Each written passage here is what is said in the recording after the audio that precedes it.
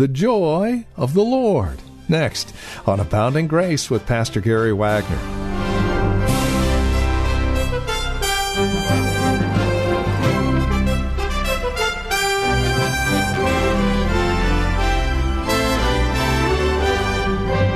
Here in Luke chapter 10, verses 1 through 20, Jesus commissions 72 of his disciples to go out, to cast demons out, to heal, and to preach the good news. They come back with great stories to tell, and Jesus is filled with excitement, filled with joy. And that's what we're seeing here in Luke chapter 10, verses 17 through 24. This is Abounding Grace with Pastor Gary Wagner from Reformed Heritage Church in San Jose. We're looking at the joy of the Lord.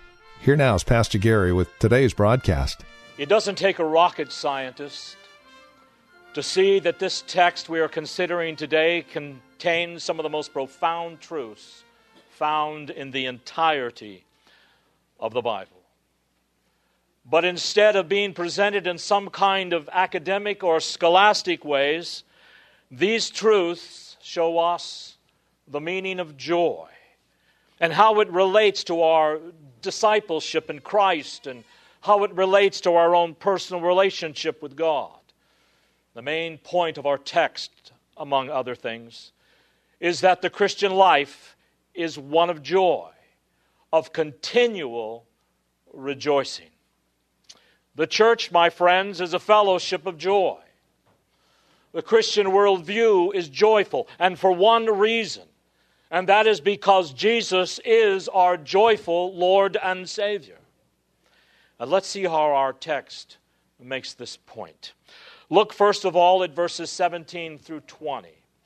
Now we talked about these verses last week. Jesus sent out 70 preachers into a dangerous world to preach the gospel, and they came back thrilled, rejoicing, happy that their preaching mission was a great success. They saw people saved. They saw demons subdued. They saw evil pushed back. And they came to Jesus with great joy.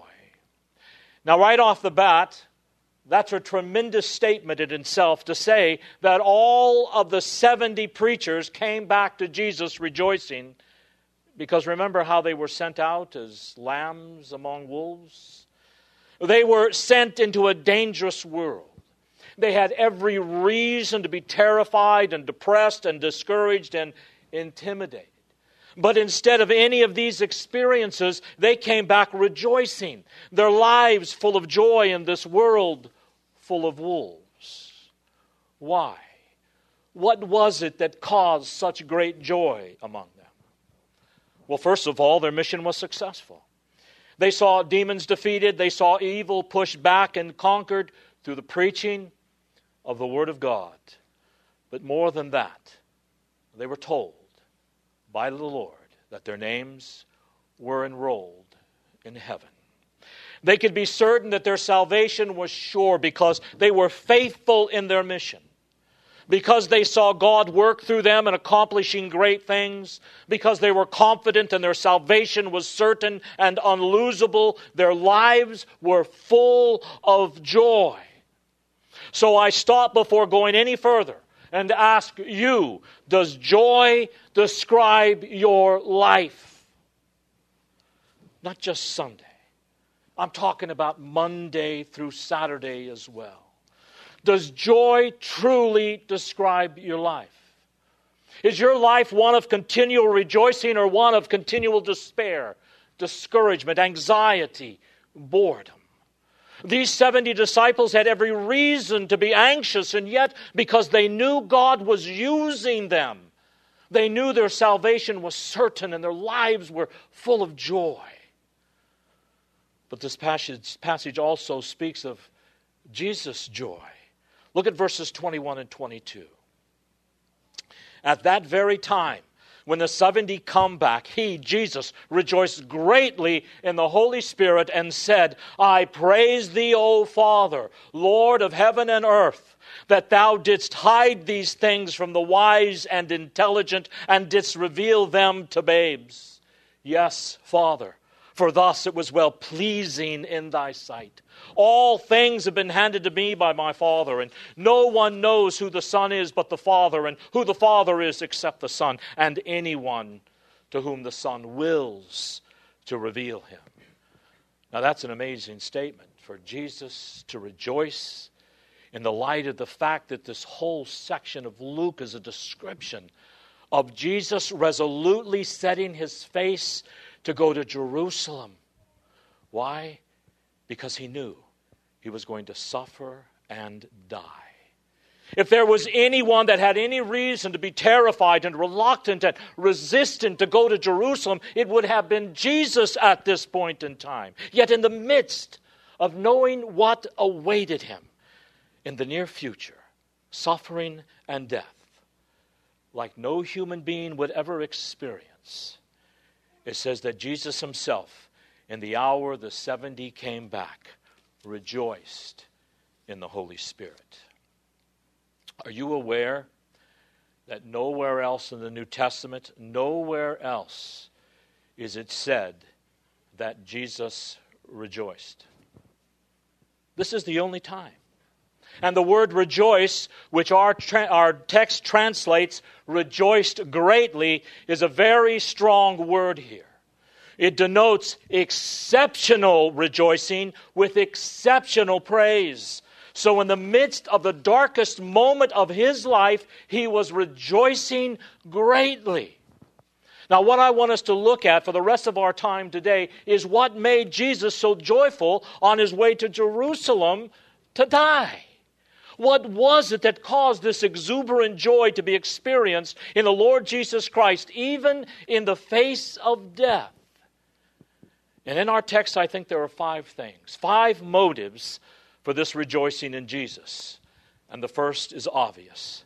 It says, in the same hour that the 70 came back, rejoicing in the success of their mission, Jesus rejoiced in that success as well.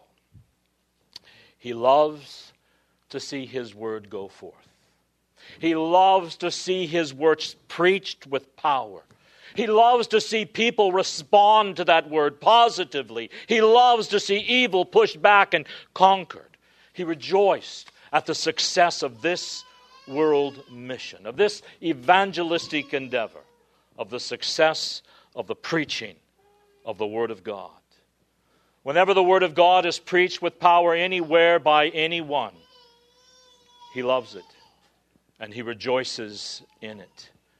When he sees it do its work in congregations and families and individual lives, he loves it and it makes him rejoice. The first thing that made Jesus rejoice was the success of this preaching mission. The second thing that made Jesus so joyful at this moment, obviously closely related to the first and growing out of the first, was the salvation of sinners. He loves to see sinners saved. He loves to see sinners rescued from evil and death and from the consequences of their evil behavior. It says in verse 21 that he rejoiced that God revealed these things to sinners. That's what made him happy. That's what thrilled him through and through. God had revealed these things to sinners, and as a result, sinners' lives were transformed. And what were these things that God revealed to sinners? The truth of the gospel of his kingdom that he had just been talking about. The truth of the gospel of peace. The truth of the gospel of the Lord Jesus Christ and his suffering and his death and his resurrection and his ascension unto the right hand of God. And that these things were believed by people. God enabled people to realize that all of the saving power of the kingdom of God was present. That Jesus Christ died on the cross to make peace with God for us who were once his enemies. And then we receive him by faith and we become members of that kingdom. We experience all the benefits and all the blessings of his death. Jesus loves to see the salvation of sinners. He's 100% devoted to the salvation of sinners who don't deserve to be saved and who can't save themselves and who deserve to be condemned throughout all eternity.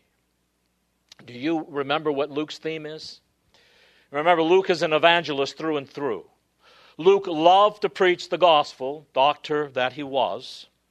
The theme of the book of Luke that is addressed to the pagans around the Jewish world is Jesus came to seek and to save that which is lost. So Jesus is devoted to saving sinners, and he rejoices when he sees someone turn from his sin to him and sees the transformation of his life. Why? Because God rejoices in the salvation of sinners. God loves it when he sees people repent of their sins and believe in his Son. Later on in Luke it says, there is joy in heaven over one sinner who repents. Joy in heaven means that there's joy in God. There's a happiness in God when he sees people on the way to hell turn around and in repentance and faith have their sins forgiven, be restored to life, and enter the kingdom of God. Hebrews 12:1 talks about the Christian life being a race. And in any race, you can't take your eyes off the goal of that race, because if you do, you'll slow down, you'll get sidetracked, and people will pass you by. So in verse 2 it says, in this race of life, keep your eyes fixed on Jesus, the author and finisher of our faith, who for the joy that was set before him endured the cross, despising its shame. The cross was a shameful thing for Jesus. No one has ever experienced the shame that Jesus experienced when he died on the cross. Why? Because no one else has lived an impeccably pure life. No one else has ever lived a sinless life but Jesus. And on that cross, he was covered by what he hates the most, and that is sin. And God, the Father, turned his back on Jesus on the cross. It was a shameful thing for Jesus. And yet in the midst of that shame, Jesus experienced joy as he suffered on that cross for you and I.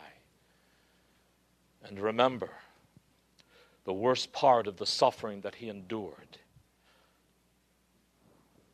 was not what man had inflicted upon him.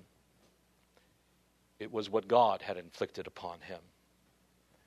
It was the pouring out of God's wrath and the condemnation that our sins deserve that Jesus experienced in his heart and in his soul.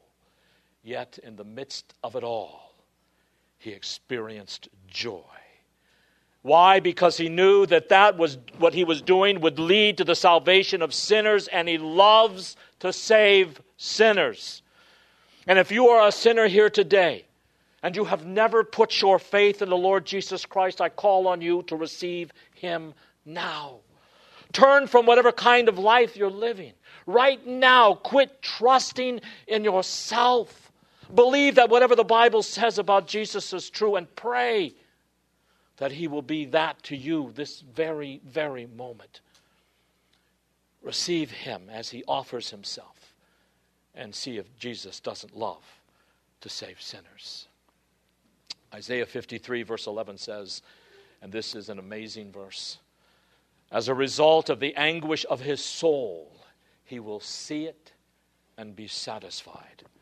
Or to put it another way, he shall see the travail of his soul and be satisfied. Think of the travail of the labor that women have to go through to give birth, sometimes for hours.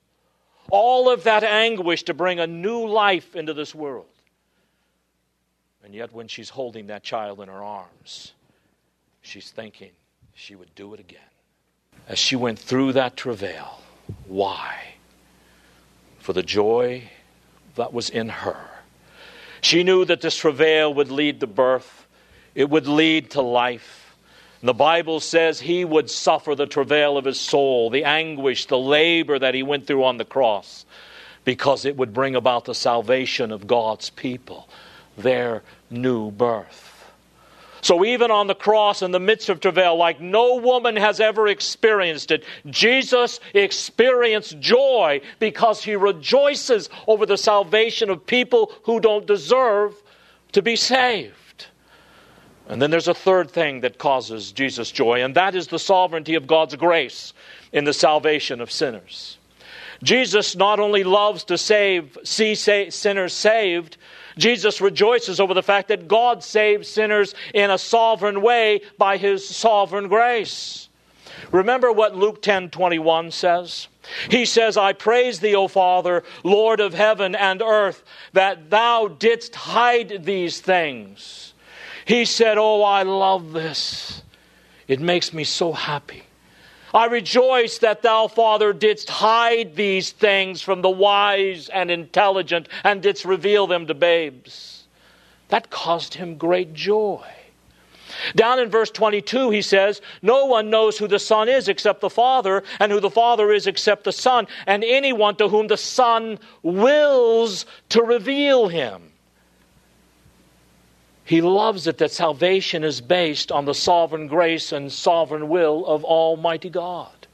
Jesus rejoiced in the fact that God, His Father in heaven, in His wisdom and grace and mercy and sovereignty and power, had so preordained things that insight is given into the redeemed truths of the kingdom of God, not to those who are self-exalted and wise in their own self-esteem, but to those who in childlike simplicity and humility feel their utter dependence on the Lord Jesus and accept without any intellectual arrogance the truths revealed by God through Him. Now let me ask you a question. Why in the world would Jesus rejoice that God hid the truth of the gospel from some people, thus sealing their eternal damnation? Beloved, that's what we're talking about when we talk about salvation being based on the sovereign grace of God. And that is what Jesus is rejoicing in here, that God has held back from revealing the truths of salvation to some people. Now, why would He rejoice over something like that? Well, His attitude will be a little more understandable when you consider the nature of those people for whom God hid the truth and to whom God revealed the truth. It says in our text that He reveals the truth of the gospel to babes, little children. Now, what is the prime characteristic of a little baby? A brand new born baby like Knox and Nehemiah and little baby Erazo. What is the first thing you think of when you think of a little teeny newborn baby? Well, it should be total helplessness. I mean, it can't do a thing for itself. It has to be cared for every second of its life. And here it says that Jesus rejoices in the fact that God reveals the truth of the gospel, and in revealing the truth saves little babes. That is, those who have the mindset of a little baby, who recognize their complete helplessness to deliver themselves from the judgment of God, who understand that they are totally dependent upon Jesus Christ and upon the mercy of God for salvation, and to trust in Christ alone for that salvation and for the living of a life of gratitude and joy and freedom and holiness. They understand that there is absolutely nothing in themselves that they can trust in, that there's no basis for self-confidence, no basis for self-righteousness, no basis for high self-esteem. They're little babies. And it is to those who have the mindset of a little baby, with his understanding of helplessness and dependence and trust in the Lord Jesus Christ, that God reveals in a saving way the truths of the gospel. One Lutheran commentator said this: what a marvel that the eternal Father and the eternal Son with the Spirit, to whom all heaven and earth bow in submission, could condescend to people who are nothing but helpless little babies. Do you know the truth, beloved? Do you love the Lord Jesus Christ? Have the truths of the gospel been revealed to you in such a way that they consume you and have transformed your life? Well, if it has, don't ever get over that and stand in amazement. Why, Lord?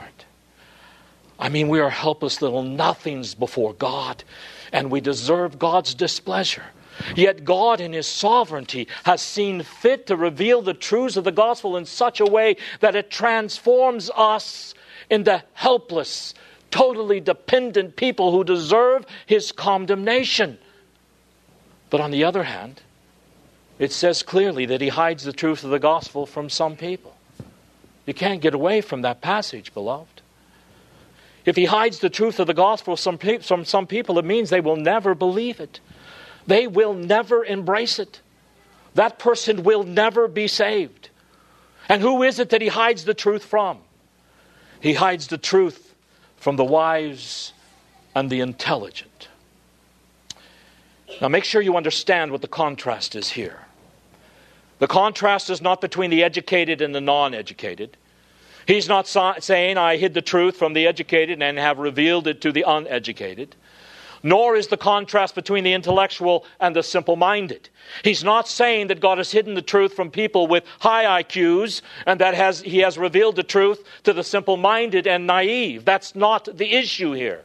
The contrast is between people with a self-sufficient, high view of themselves and those who have a childlike attitude of dependence and trust in the Lord Jesus Christ. The wise and intelligent are those people who are wise in their own eyes. They see themselves as the final arbiters of truth. They see themselves as the modern humanist. You know, those who say, I determine right and wrong for myself, good and evil, truth and falsehood. All I need is my experience and my reason. I don't need any book of absolutes. I don't need any fundamentalist religion like Christianity. All I need is myself, my ingenuity, my reason, my experience, my senses, and I can get through this life and figure it out and reach the goals that I have set for myself. That is the wise and the intelligent that Jesus speaks of here. The person who takes great pride and confidence in himself and his ability to get along in this world all by himself. And Jesus says here, Lord, I praise you. I love it. I rejoice in the fact that you hide the truth from those who are wise in their own eyes. And now, beloved, you know why some people think you are such a fool for the things that you believe. 6 days it took to create the world out of nothing 6,000 years ago. Jesus arose from the dead bodily. He healed the sick and raised the dead. You actually believe in a devil? I thought that was just a medieval myth. You poor little ignoramus Christian. Now you know why they have that attitude. God has hidden the truth from them. Why do you believe God's word? Because you're smarter than those who have PhDs? No, he's probably a lot smarter than you. But it is for only one reason. God has sovereignly and graciously revealed the truth to you. That is the only reason you believe the truth. That is the only reason you believe the Bible. That's the only reason you believe in Jesus. It's not because you figured it all out. It's not because you have a great intellect. It's because sometime in your life, a sovereign God revealed the truth of the gospel to your heart and saved you and gave you the gift of faith. And that'll bring us to the end of our time today here on Abounding Grace with our teacher and pastor Gary Wagner from Reformed Heritage Church in San Jose. Thank you for joining us today. It's our hope and prayer that we've been able to encourage you in Christ and stimulate your walk in Him. To address questions, comments, prayer requests, or concerns, please call or write to us. We'd love to talk with you. 408-866-5607 is our phone number, 408-866-5607. You're also welcome to visit our website. Drop us an email when you do, reformedheritage.org. Real simple, reformedheritage.org. A lot of information there about who we are. We would invite you again to stop by, reformedheritage.org. Or if you're writing to us, the address is PMB, Post Mailbox 402, and the address is 1484 Pollard Road, Los Gatos, California, 95032. That address can be found on our website, reformedheritage.org, or again, simply call 408-866-5607. Copies of today's program are just $5. Mention today's date and we'll get a CD out to you. And please remember that we are listener-supported, which means when you link arms with us financially, we're able to continue the ministry here on this station. It's a great way to study God's Word together, isn't it? And we'd love to continue to do so. Would you prayerfully consider how God might be leading you to partner with us? We'd love to hear from you. Again, won't you call 408-866-5607 or reformedheritage.org. Sunday services, by the way, if you'd like to join us, are 2 in the afternoon. We're located at Lone Hill Church, 5055 Lone Hill Road in Los Gatos. Directions can be found at our website, reformedheritage.org. Again, Sunday services are at 2 p.m. Further information can be found again at reformedheritage.org or by calling 408-866-5607. Thank you for joining us. Until next time, God bless.